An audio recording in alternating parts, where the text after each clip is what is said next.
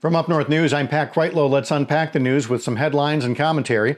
On this very troubling Monday, the 24th of August, we will get to the police shooting of Jacob Blake in Kenosha in a moment. But first, as always, we update the coronavirus outbreak in Wisconsin, and troubling is the appropriate word here as well. If you only looked at the daily number of new cases, 453 on Sunday, only 392 on Monday, you might think we've turned some kind of a corner. After all, Wisconsin hasn't had back-to-back days of fewer than 500 new cases since June 22nd, 23rd. But remember how all of last week it was noteworthy the state was processing fewer than 10,000 tests a day? Well, now we've had back-to-back days of fewer than 5,000 tests. First time that's happened since May 18th and 19th. If you've been following us, you know Wisconsin isn't the only place where testing supplies are running low because with the lack of a coordinated national plan, states and other entities are forced to compete with each other to get their needed supplies.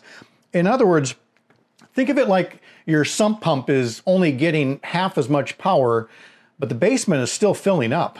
We don't have as thorough a picture of where local outbreaks are happening or the best ways to contain them. Once we get back up to, say, 12,000 or more tests a day, there's no telling how many cases of coronavirus will be there when we can finally compare apples to apples. So just be careful in the meantime. Well, now to Kenosha, where there's everything from shock to anger to resignation to denial.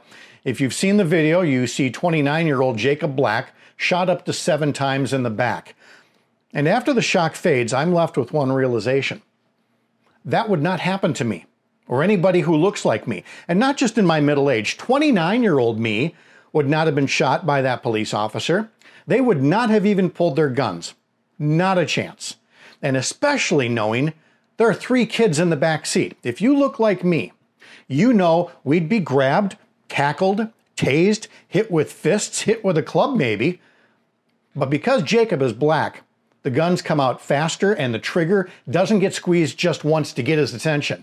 It gets pulled again and again and again and again.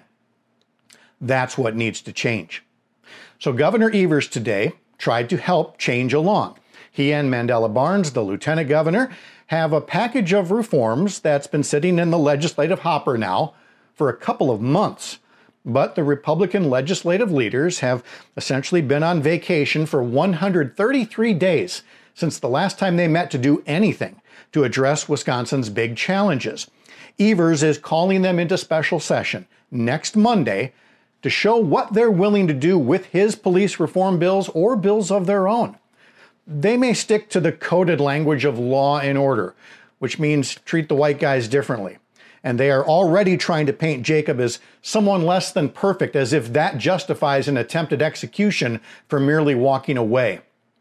This shouldn't have to boil over into violence or into riots, but it's our leaders who should be behaving better too. Once again, they've been offered a chance to step up. Let's see if they can rise to the moment. Follow our reporters as they cover these stories and more on our website over at upnorthnewswi.com. From the editor's desk, I'm Pat Kreitlow.